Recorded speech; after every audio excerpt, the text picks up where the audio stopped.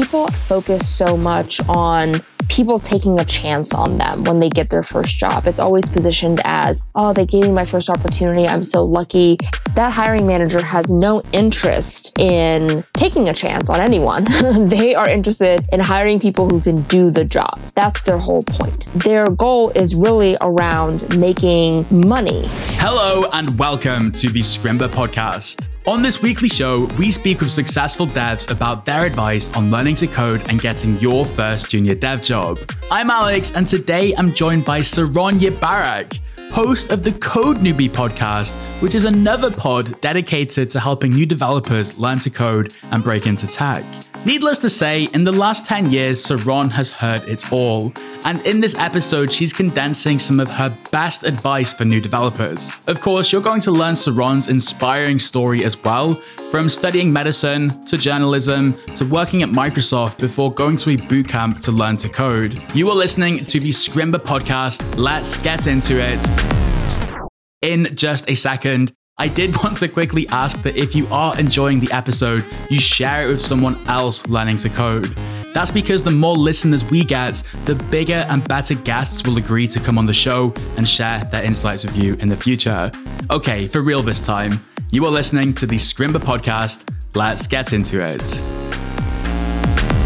I feel like my road to being a developer was very choppy and definitely not planned at all. But by the time I got to college, my intention was to be a doctor. And so I was going to go to med school, much to my parents' delight. They're both pharmacists. So, doctor was the ultimate goal. Pharmacist is like second prize. So they were very excited for me to go for gold. And that was the plan. And it wasn't until I actually shadowed a doctor, I think it was either end of junior year, beginning of senior year, that I realized what the job actually entailed and decided that I, in fact, did not want to be a doctor. And I really wish I had done that research a little bit earlier and didn't wait until I was almost graduating to figure that out. But when I realized that, what I liked about science was more of the storytelling, and it was more of figuring out how reactions happened and how things developed. And it was more of the journey of chemicals and the journey that our body goes on to do the things that it does. That was what attracted me to it. It wasn't actually working with patients, giving medication, advising. And I feel like you should want to do those things if you're going to be a doctor. And so with that, I said, oh my goodness, what am I going to do? And I decided that journalism was something that I had done in high school. I'd gone to a magnet program in middle school and high school for communications and media. And so I thought, well, I've always loved writing and storytelling. Maybe I'll go down that road. And so the first job I had when I graduated school was actually working at NPR, which is our national public radio. It's our big nonprofit media company here in the US. I heard you got to interview Boyz II Men. I got to interview Boyz II Men. That's right. And they did an impromptu private performance for us. And I got to bring my husband, who at the time was my boyfriend, and he was a huge Boyz II Men fan. And he got to watch them perform, and he got to talk about photography with them. And it was a whole thing. I won so many cool girlfriend points at the time. But NPR was kind of where it started for me. And it wasn't until, frankly, I just had a really hard time making the journalism thing work. I applied to so many different internships, jobs after my short stint at NPR.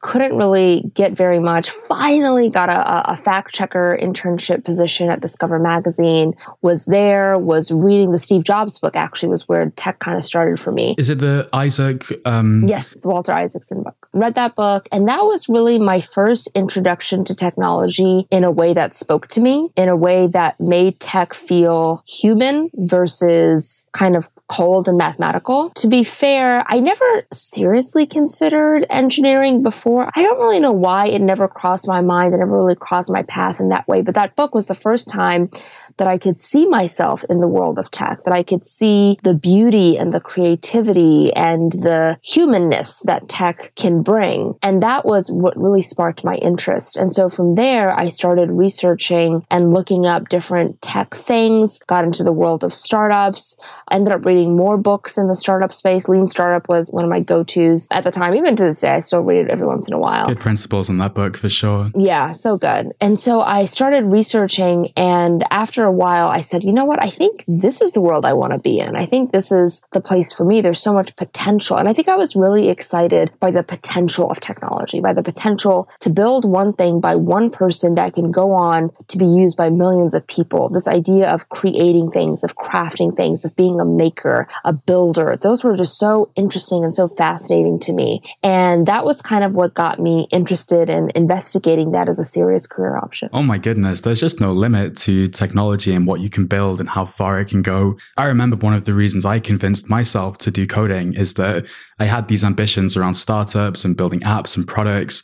But, even if I didn't succeed at that, I knew that I could still get a really excellent career writing code at a company. Yes, the backup is a very good backup. How did you then go about actually learning to code? When I decided that I wanted to get into tech somehow, I still didn't really know what that meant. I didn't know what full stack meant. I didn't know what languages were. I still didn't really know anything about it.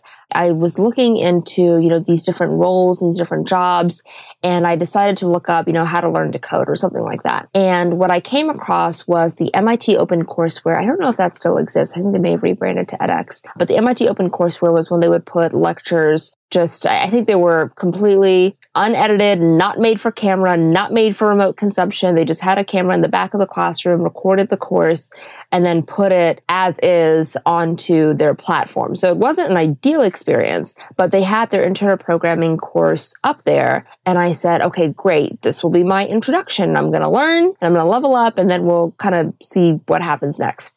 And so I tried to take that course, and it was so hard. It made my brain hurt in the most unpleasant of ways. It was so painful and so confusing. And I think part of it was I didn't know how to study. I didn't know how to learn it. So I treated it like my organic chemistry class where I memorized, like I was memorizing code. I thought that's what you had to do. I thought you had to memorize these blocks of code. And so I had flashcards and I had my little notebook. I wasn't typing anything into the terminal. I wasn't actually running anything. I just had no idea how to, and it sounds so silly now that I say it, but when you are new to this world, and back then, I don't remember if Code Academy existed quite yet. I know Scrimba definitely didn't exist. What kind of year are we talking, by the way, Saron? This was 2012. Oh, wow. It's remarkable how far learning platforms have come in the last 10 years. Oh my goodness, yes. So I think Code Academy may have just come about, or maybe was about to. It was around that time. But the world of learning it just wasn't made for people like me who just had no idea what was going on and wanted a 0 to 1. That's kind of how it started. And so when that didn't work out, I thought, I guess I'm just not made for this. I guess I'm just not made to be a developer. I'm not made to get this. So I kind of set it aside. I still stayed in tech. I interviewed for a position, got an internship. The internship turned into a job. I ended up working at a couple startups as an early employee, but I was always on the sales, marketing, business development side. I was never actually doing any engineering. So it wasn't until I think it was 2 years later that I was working on a project where I was PMing and I was managing the creation of this core software we were trying to build with this team. I think it was in New Jersey. And I was managing it, and it was a huge pain. They were doing all these things and they weren't quite listening to me, and it was very frustrating, and the app wasn't really working. And I just kept saying, if I knew how to code, I could do this myself. That's just kind of the thought that entered my brain. I said, maybe I'll try this one more time. Let me see if I can learn to do this again. I decided to learn to code. And at this point, I said, you know what? I think this is what I want my job to be, but I'm not sure yet. I don't want to make any big, decisions, life decisions. So let me learn how to code. I'm going to learn it seriously for a month. I'm going to give myself a month to kind of figure it out. I'm going to evaluate how I feel at the end of that month. I'm not allowed to quit until the month is over. And at the end of the month, I will decide if this is truly for me or not. And so I spent a month coding for, I don't know how long, but it was a ton of hours a day. And I was building, and it was painful, but when it worked, it was amazing. And I just kind of went on that, that coding roller coaster journey over and over again. Oh yeah. You mean going from feeling like an idiot to feeling like a superhero and up and down on a daily basis? Yeah, constantly just up and down. Yeah. I don't know if it's a healthy relationship that I have with code, but here we are. By the end of the month, I said, you know what? I think this is what I want to do. I think this is the world I want to be in. That was the point where I said, okay, how do I do this? Do I do self-taught and kind of keep going? Do I do a 4-year degree and go back to school? Do I get a master's? Can I even get a master's with where I am right now? Should I do a boot camp? And the boot camp appealed to me the most. That's what I ended up going with. I went with the Flatiron School because I really valued the structure of an in-person experience, being able to ask a teacher if I had questions, of having TAs ready and waiting for questions who were available, constantly available. I just wanted someone to just walk me through the journey. That's really what I wanted. And I wanted to not worry about, oh, am I learning the right material? Is this the right tutorial? Am I confused? I wanted to have that live support was very important to me. And so I decided to do a boot camp. Sort of laying the train tracks while also driving the train or coming up with your own curriculum. It sounds doable, but it's really, really hard.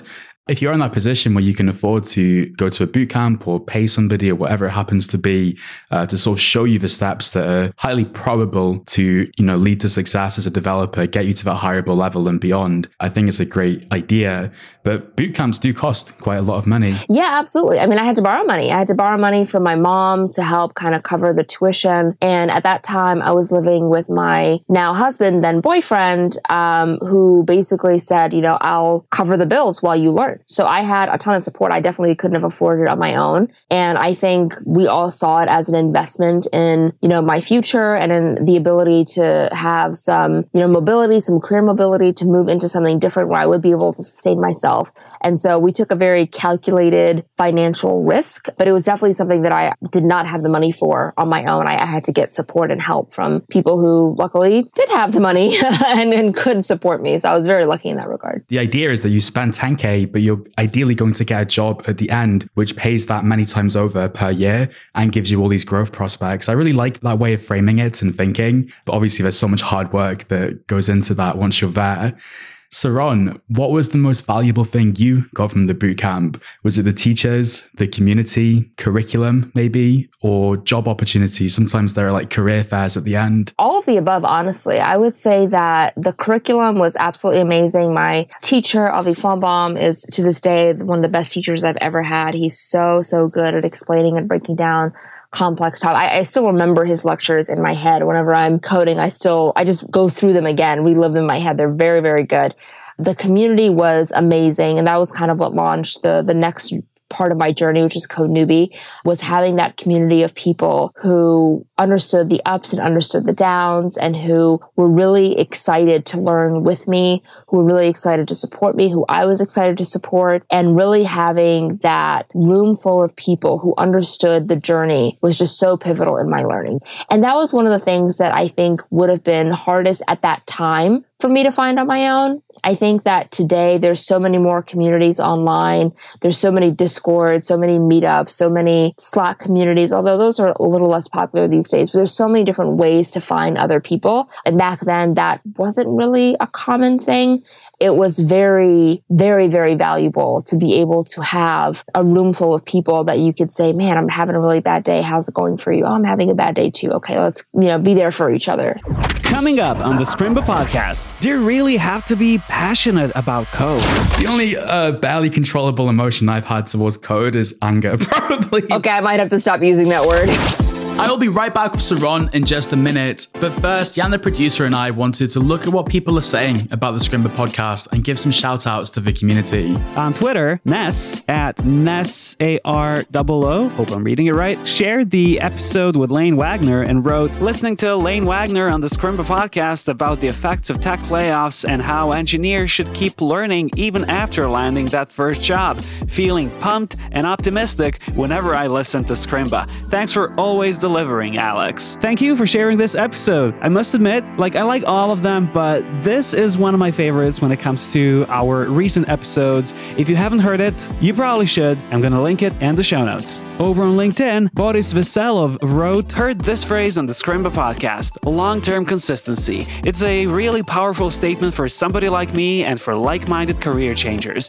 We go through so many ups and downs, so we need to stay consistent in our approaches and prepare ourselves that it it might take a long time to get there. And also on LinkedIn, April Yuan wrote, "One of the best ways to get inspiration for my coding journey has been hearing the success stories of others. A great podcast I like to listen to is the Scrimba podcast. If you're starting to feel burnt out, bombed an interview, or if you're in the throes of sorrow, I would highly recommend listening to their podcast." Also, there was a really uplifting discussion in the comments. So if you like our show and if you're learning something from it, you can also share it and tweet about it and LinkedIn about it and, I don't know, Mastodon about it. You can also leave us a rating or a review in your podcast app of choice. I try to find all of your feedback, so I might even feature you on the show. If you're tweeting about Scrimba and you want to mention Alex on Twitter, you will find his Twitter handle in the show notes. And now we're back to the interview with Saron. How does a aspiring developer get more involved in community? Could it be blogging or doing conference talks? I know that during the pandemic especially, and we saw this at Scrimba, Discord communities and online forums like Dev2 just exploded as well. Discord is really great. Discord Slack communities, I think, are probably the two most popular ways. I think that blogging can be helpful. It really just depends on where you're blogging, if it has a community, if you have a community, that sort of thing. But it can be a potential place. But I've also found people just networking via just Twitter or I guess Mastodon. Now, I haven't been on Mastodon yet. Nah, me neither. Yeah, I still have to figure out where I'm going to go for my server and do all that stuff. So I'm still figuring that out. But in the meantime, I'm still on Twitter. And I think that being able to just tweet out into the community and say, hey, here's who I am, here's what I'm doing, replying to people, responding to people, DMing people and saying, hey, I saw that you're also a former hairstylist. I'm doing that right now, trying to break into tech. Would love to talk to you, do a coffee chat. So I think that there are so many people online who are open to meeting with new developers, who are excited to meet with new developers. And so I think that there's a whole world out there of just social media and just putting yourself out there that doesn't necessarily require the upfront work of a conference talk or blog post. There's also kind of created communities as well, like 100 Devs is a community. So they're a training program where you can both learn to code, do projects, get job ready, and get a job. I think it's a 30-week program. And what is really cool about what they do is they have this tier of users called the catch-up crew. And it's for people who aren't necessarily following the courses week over week, but are doing it kind of on their own in a self-taught manner. And they're welcome as well. So you're welcome to join their, I think they have a Discord. They also have a Twitch, and meet people, have coffees, connect, all that good stuff on their platform too. So there's plenty of places that you can go to find your community. I think sometimes what people struggle with when they're new to community is fostering those deeper connections. You know, maybe you write a post, maybe you give a talk. I like the idea of giving a lightning talk or something, by the way, because normally people come to you then, but like they've got questions, maybe you go out for food afterwards. I think that's a really cool tip. On Twitter and Discord and things like that, sometimes it can feel like you're talking into the void a little bit. And I know that can be discouraging for people. Is there any advice you can offer? I think that's when replying to people becomes very helpful. That's when joining existing conversations becomes really helpful, retweeting other people. And also that's where you can latch on to hashtags. Like, for example, Black Tech Twitter is pretty big, very popular. And so if you identify as someone who is Black and in tech, that's a hashtag you can use to surface other connections, but also to join the conversation as well. So I think there's a lot of ways where it's not just you tweeting, it's you interacting and you participating that can be a lot more fruitful. I love this idea of being almost like a cheerleader. You don't have to be the focal point. You can be supporting others and they will definitely notice you, definitely appreciate you. There's this thing where if the same avatar essentially, and that's why I always encourage people to use the same avatar across platforms. If it keeps popping up, you get a bit more heightened to it and you notice when they maybe share a code pen they want some feedback on or a question or something like that. One way I've heard about people finding success on Twitter is by participating in 100 days of code. To foster those deeper connections, you just need to keep showing up. And 100 days of code, people start to recognize you. They're like, oh my God, we're on day 80 together. I've been, seeing you in my peripheral these last few months. Let's get to this finish line together. And it's a really good idea. On the topic of consistency and community, how important would you say consistency is to learning to code? I think it's everything. I think that it is so easy to be discouraged and it's so easy to give up prematurely. There are definitely people who code and it comes easily to them. I was not one of those people. I don't think that most people are those people, especially career changers who are getting into that mindset a little bit later in life. If you get into it thinking it's just all going to click, it's all going to, work out on the first go, on the second go, even on the fifth go, I don't think it's going to pan out that way. And so I find that being consistent and being persistent is just so important because there's going to be a lot of ups and downs. There's going to be a lot of points of failure. And you just have to trust that you can figure it out eventually. Maybe not right now, maybe not in 20 minutes. Maybe you need to go ask for help, but you can figure it out. So I think you just have to trust in the process and believe in that process in order for it to really make sense. There's a fantastic blog post I read probably 2 or 3 years ago, but I think about it a lot. So I'm going to link it in the show notes. And the title is something like, to be great, be good consistently. This idea that if you continue to show up, that's how you end up becoming great, just by not giving up. It will happen if you give it time and you don't get deterred. I like what you said, that not everybody is a coding whiz on day one. But in all your experience at the bootcamp, learning to code with CodeNewbie and later Dev2, can anybody teach themselves coding, or is it reserved for a special few? No, I think that anybody can teach themselves coding. I think that there are some people who just don't like it. I can totally appreciate and respect that you give it an honest try and you're like, nah, I'd rather not be at a computer all day, or I'd rather not think in this way, or I'd rather just not look at code, And I think that's perfectly legitimate. I don't think everybody needs to be a developer. I don't think everybody has to be a developer, but I do think that everyone can be a developer. And frankly, I don't really care if I'm right or wrong on that. It is in my best interest to believe that to be the case, because that is how I give myself permission to fail. That's how I give myself permission to have a bad day, but then try again tomorrow. That's how I'm able to give myself the space and the graciousness to keep going, to try again, and not just write myself off and take myself out of the running. So even if that's not actually true, I choose to believe that it is true because I like that world and I think that it brings out the best in me and it encourages me to keep going and keep trying, even on days where it might be a little hard and things aren't really going my way. I completely agree with you though, to be honest. I don't think coding is this natural ability, but you need intrinsic motivation. I think in recent years, especially with booming tech salaries and the opportunity to work remotely, a lot of people have been drawn to coding for the career prospects. And there is some validity to that. I think that can lead to a very strong intrinsic motivation. But when I'm talking about the opposite, which is extrinsic motivation, I think people maybe get started because, they want a really big salary, or they like the idea of the prestige at working at a tech company, or maybe they have some grandiose ambition to change the world or something and be recognized for that. And these things burn quite hot and quite fast, but they burn out as well. But when you have a very strong intrinsic motivation, in other words, coding and solving problems is something you genuinely enjoy. You love those aha moments. You like this idea of a career where you'll always be learning and challenged.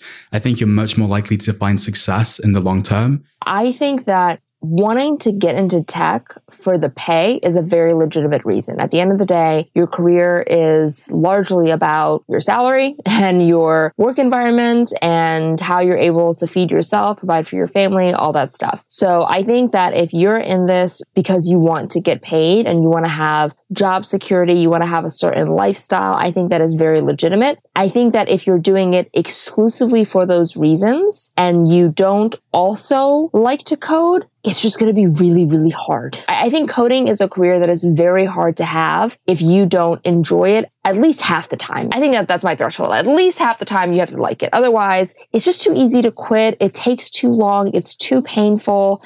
And I think that it's really hard to do with only extrinsic motivation. So yeah, I agree. I don't think you need to be passionate about it. I'm very sensitive to this idea of, everyone having to be passionate about everything. I think it's fine if you just like it. I think it's fine if it's just a job. But I think that if you go into it having absolutely no interest, no curiosity, I think it's just going to be really hard to get to where you want to go. So I think that finding a way to enjoy it, finding the joy in coding will just give you more ammo and will give you more longevity in your career and will help you get to that finish line so that you can enjoy the higher paycheck and all that good stuff. Well, this is a fun segue because I was reading some of your posts and you wrote a post titled Your Biggest Asset as a First-Time Dev. For the benefit of anyone listening, what is the biggest asset for a first-time dev and why is that? I've spent the last almost 10 years now. I can't believe it's been almost a decade, helping people get into tech, breaking into coding, all that good stuff.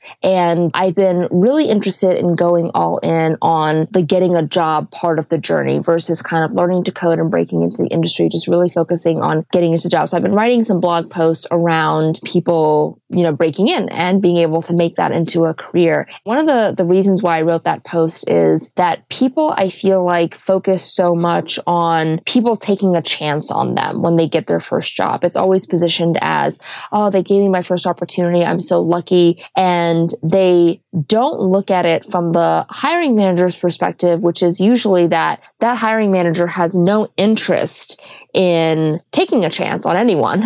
They are interested in hiring people who can do the job. That's their whole point. Their goal is really around making money, and it's not around you being given an opportunity or you breaking in. So when you're applying for a job and you're trying to break in and get that first opportunity, and you look at, okay, how can I do that job well? There's really two parts. There's your track record and there's your potential. And your track record is non-existent because it's your first job. You haven't done this before. But your potential is very much there. So when it comes to showing what you can do in the future and showing that you are going to do a great job, that's where you really show your interest, your commitment, your working hardness. That's when you really show the amount of effort and the amount of interest you have in this world. And this is where passion comes into play because hopefully you like it, but even if you don't, you can fake it till you make it. You want to demonstrate that you have this passion for code because that interest and that fascination, you being into coding is going to be the thing that's going to propel you and push you forward. That doesn't mean you have to be passionate to be a successful developer, but it is that mindset of this is the world I'm in. This is the world I'm committed to. I'm loving it. I'm into it. I'm going to push. It's that feeling that you want to at least convey. It may not be true. It may not be how you really feel, but at least you can convey that feeling. If you're able to convey that successfully, then you are much more likely to work a little bit harder, push a little bit further, investigate a little bit deeper in a way that makes you a great team player.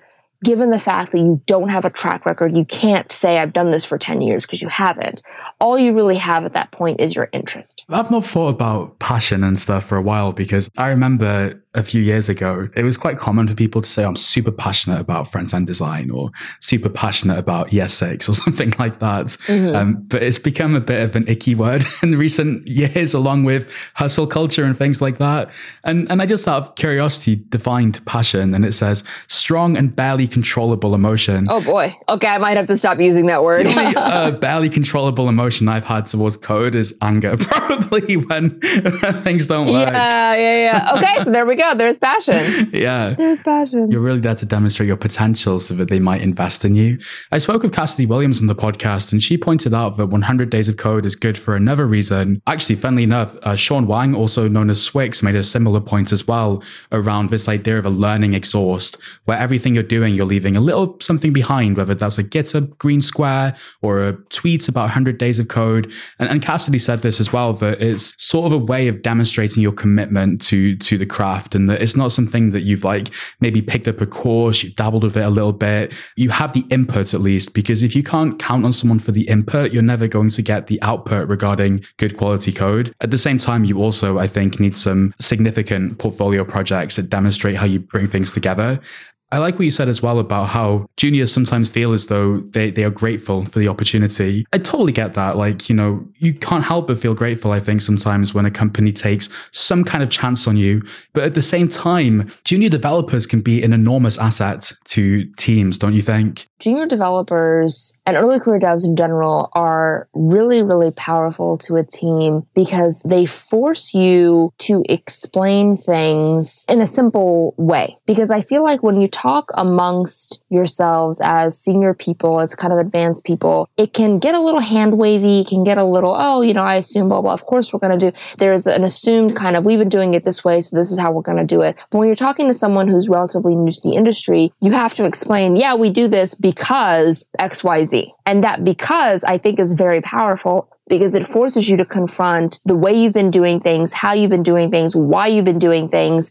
And it forces you to explain yourself and to kind of build a case for why you should do things the way that you're doing them. It's like an explain it like I'm 5, but as a member of your team, you always have to explain it at a level that is understandable to everyone, not just people who happen to have been there at the start. So I think that it's a very, very powerful way of doing it that way. I think it also forces you to look at code, look at systems, look at your workflow from their perspective, because I'm hoping that if you have more junior people on the team, you're also mentoring them and you're also giving them a chance to be their best and having them level up. And so it forces you to look at everything from their perspective. Look at the way you're working, the way you're collaborating, the way you're communicating, and really forces you to kind of review what you're doing and make sure that what you're doing still makes sense. It's still the way you would want to be treated. So it forces you to kind of constantly reevaluate the state of things, which I think can be very powerful for any organization. I like this quote, which is like, when you teach something, you learn it twice, And as a junior, you kind of invoke that in the seniors. I love that. And yeah, let's not forget that junior developers are much cheaper than senior developers, and seniors will eventually need someone to delegate to. There's plenty of tasks that a junior can sink their teeth into that maybe a senior's done so many times before, it's not really interesting to them anymore. I think as a junior, you're a fantastic investment as well. Your cost is low and your trajectory and velocity is high. I think if you stay at the company for a couple of years, maybe free, like they would expect, you will pay your salary plus. In capitalist society, companies are there to make money. When they pay salary, it's an investment. They hope that will impact on their revenue. I absolutely believe that positive junior developers can do that. You're also like a blank canvas. Is that a genuine benefit? Like people say things like, oh, if you've been working as a developer for a while, you kind of learn bad habits and you have to unlearn them, and that can be a problem. I feel like it's not that hard to unlearn bad habits, but maybe I'm just naive. It depends on the kind of person you are. There's some people who are this is the way I do things and I'm not changing. But I think that in general, as a group of people, developers, we're always looking to change, right? Like I feel like we're always looking for the shiny new thing, the shiny new tool, the better way of doing things. We're always looking for upgrades and updates. So I don't really think that's a major problem, but I do think that there might be things that have gotten out of date that maybe we didn't realize were out of date. And if we're taking someone who just graduated from boot camp or who, just broke into the industry, they might be the ones that have the latest tools and the latest knowledge that maybe we just never had a reason to learn. So there's an opportunity to actually learn from more early career people as well. In summary, junior developers are awesome. Yes, absolutely. Saron, tell us a bit about New Year, New Dev Career. I saw that's a project you launched recently, and I just love the ring to it. Yeah, thank you. Yeah, so like I said, for the past 10 years, I've been helping people break into tech, mostly through content, but I've also done so many different one-on-ones, private conversations, given advice, looked at resumes. I've done my fair share of hiring. I've screened resumes. I've done interviews. I've done the whole thing. Over the years, what I've realized is that the learn to code part has actually gotten pretty well covered. But I feel like the thing that is more scary, the thing that is less known, is the get a job portion. Literally, how do I get in? I've spent months, sometimes years, leveling up and trying to become a great developer. Now that I'm a great developer, or just even a good developer, it's the breaking in and nailing that first gig that is the harder part. With that in mind, I decided to just try to help people one-on-one. I didn't really know how to help, but I figured, you know what? Let me just talk to people. Let me talk to people one-on-one. Let me mentor people. Let me set up kind of these weekly check-ins with folks. And so I tweeted a couple times. I said, hey, if you're, looking for a new job and you want some mentorship, if you want some advice, if you want a resume review, hit me up. I would love to work with you. And I got a bunch of people who reached out to me and said they were interested. I'm currently mentoring about 20 people that I meet with each week for 30 minutes to up to an hour. And I meet with them and I basically say, all right, what are your get a job goals? How are they going? What advice can I give? Let's set up some mock interviews. Let's do some resume reviews. Let's help craft your story. Let's figure out your schedule. I mean, there's one person that we were even trying to figure out, okay, how do we make time for you to code? How do we look at all of your life to-dos and, consolidate them and make them more efficient so we can make in more time. So I try to help in whatever way the person needs. And I've been doing that for several months, and I've learned so much about the questions people ask and where people get stuck and the help that they need. And I thought, okay, I can't really meet with many more people on a weekly basis because even 20 is kind of pushing it. So I thought, okay, I want to do something that scales. And again, there were these same handful of questions that kept popping up throughout the months, throughout the different people I met with. I've also met with way more than 20 people just on a one-off basis. I decided to take all of that and kind of taking advantage of New Year's resolutions and kind of this, people doing goal setting at the start of the year. I came up with New Year, New Dev Career. The website was newdevcareer.com, which I can't believe I got that. I can't believe it was available. And it's basically a set of emailed guided worksheets that help you work through different questions that have to do with getting a job in tech. The questions might be, what project should I build? That's a very common one. How do I tailor my resume? What should I learn? I think that one of the big questions that people get confused about is they've spent months learning how to code, but now that they're actually job searching, they're like, okay, what should I double down on? What should I really focus on? How do I network? Networking is such a big deal and it's so intimidating for so many people. And so what I'm doing is instead of meeting one-on-one and giving out, frankly, the same type of advice for the most part over and over again, I'm creating these guided worksheets that help you get answers to your questions through really thoughtful, really tactical questions of my own, supported by some content, some, background information, some resources, some videos to help you figure out the right plan and strategy for you. I've been building these worksheets for my mentees and been kind of test driving them and seeing what they think. And they said it's been very valuable, very helpful to them. So I'm, putting it out to more people. Hopefully it'll be helpful. We'll see what the results show, but I'm really excited about it. And I really hope that it gets people the structure that I think a lot of people are missing. Newdevcareer.com. Check it out. We'll put a link in the show notes for sure. The one thing that stands out to me right off the bat on the landing page is the worksheets and how it's action-based.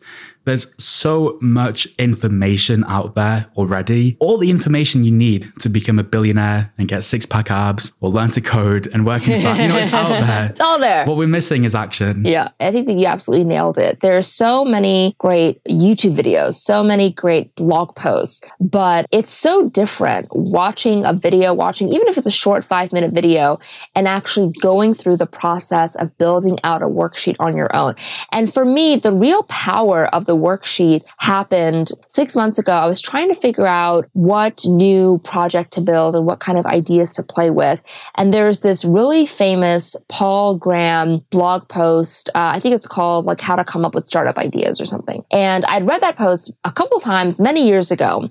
And it's very long. It takes quite some time to read the blog post. There's lots of really good information, very instructional. But at the end of the day, the format is a blog post. And so I had an intern working with me at the time and I challenged her. I said, I want you to take this blog post and I want you to turn it into a workshop. I want you to take the questions he asks and I want you to turn it into some type of workshop that you and I can do together, some type of worksheet where you can ask the questions and we can talk them through together.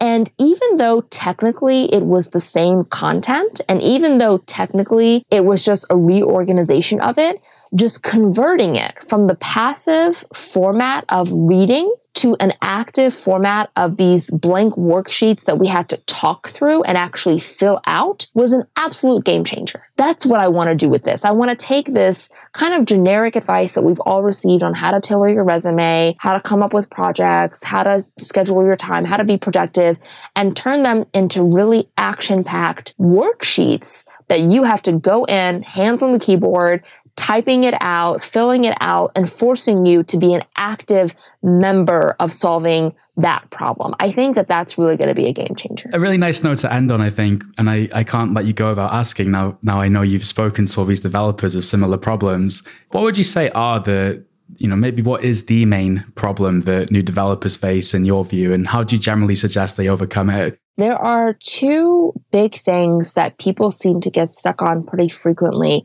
and it's the what should I learn and how do I network. For the what should I learn, my biggest piece of advice is to use job posts as your rubric to figure out what you should learn. Because they're telling you what they want from you. They're telling you what you should know and what you should come in with and what type of experience, what type of skill sets they need to do that job well. People will turn to just the internet in general and go, oh, let's Google, top trending tools and top languages and that. But those are not the right searches. The right searches are the job postings themselves. If you're in doubt, if you're feeling overwhelmed, if you're getting analysis paralysis of, which direction should I go in? What programming language should I double down on? They're telling you in the job posting what they want from you. And then as far as the, networking, people just don't know what to say to people, which to me is such an interesting thing to get stuck on because I love talking to people and I love emailing people. I have no qualms, no problems with that. But I found that a lot of people just literally don't know what to say. They know they should network. They even know how to network. They know how to find people. But in terms of what do I say that's going to get me a response that doesn't feel awkward, that doesn't sound contrived, that is the thing that people get really stuck on. And for me, short and sweet is the way to go. Being, honest, asking for a very small thing. And I have a whole template in a new dev career that people will get access to kind of map out what they should say in their first message. But the idea is short and sweet, have a simple ask, share one quick thing about you, don't write an essay, and just be honest about who you are and what you're there for. But those are probably the two big things that I've seen people get stuck on the most. I mean, that reflects my experience a lot as well, by the way, so I totally get where you're coming from. I see this come up a lot. Glad that we can share your resource. And yeah, Saron, thank you so much for joining me on the podcast. It's been a pleasure. Thank you for having me. This was great. That was the Scrimba Podcast, episode 106. Check out the show notes for resources and for the ways to connect with Saron. If you made it this far, subscribe. There's a new show every Tuesday. And if you're just discovering the Scrimba Podcast, we have more than 100 great episodes. So if you can't wait for the next one, just scroll through our feed and you'll probably find something that interests you. The podcast is hosted by Alex Booker. I'm Jan, the producer, and we'll be back with you next week.